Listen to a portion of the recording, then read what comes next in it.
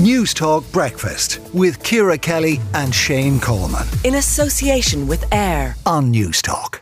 Thousands of Irish fans obviously travelled to Rome this weekend to watch Ireland take on Italy in the Six Nations.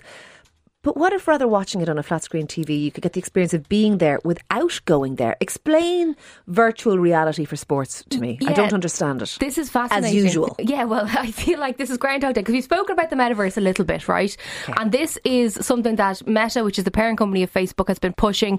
And essentially, it's a virtual world that you put on a headset and you could be sitting on your couch at home or you could be sitting here in Newstalk and you can decide where to go. So you could be in the Aviva Stadium or you could be in the stadium in Rome and you could see other people around you within the virtual world.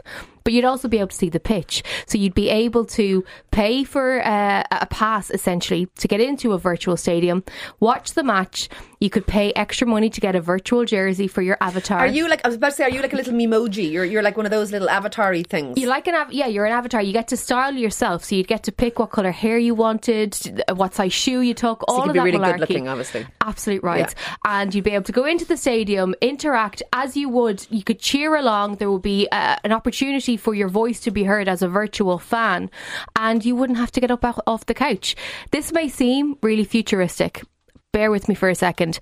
Manchester City Football Club, I know that, they have partnered with Sony and they are now making a virtual version of the Etihad Stadium. So in the near future, this isn't 10 years away, this is in the near future, if you're a Man City fan but you don't want the expense and the effort of travelling over to a game, you'll be able to put on most Man City fans, actually. I was waiting for someone to make a little jibe there, yeah. But you could just put your headset on and be there. But I'm trying to work out what you'd get out of it. Would it have an atmosphere? It would, yeah. And this is the really important thing. It's not just you sitting down with like essentially binoculars on and you're just looking yourself.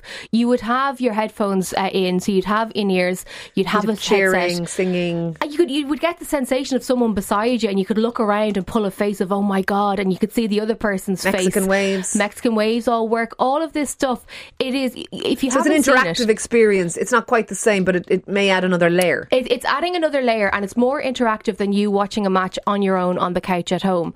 You're getting that interconnectivity. You also have the ability then to pay extra and go down to the dressing room. You get to see where the players are and so on. At any point in the future, just forgive me if I'm thick, you know the way I hear my lads on Xbox and they're gaming with friends, but sometimes they're gaming with other people that they don't know, and there's loads of shouting and whatever. Yeah.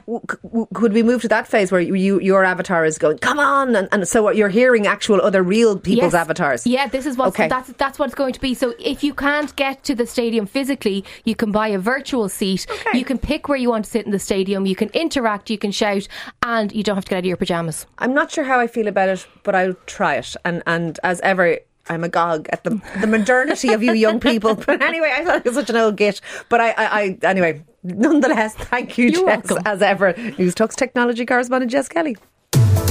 Newstalk Breakfast with Ciara Kelly and Shane Coleman. In association with Air. Weekday mornings at 7 on Newstalk.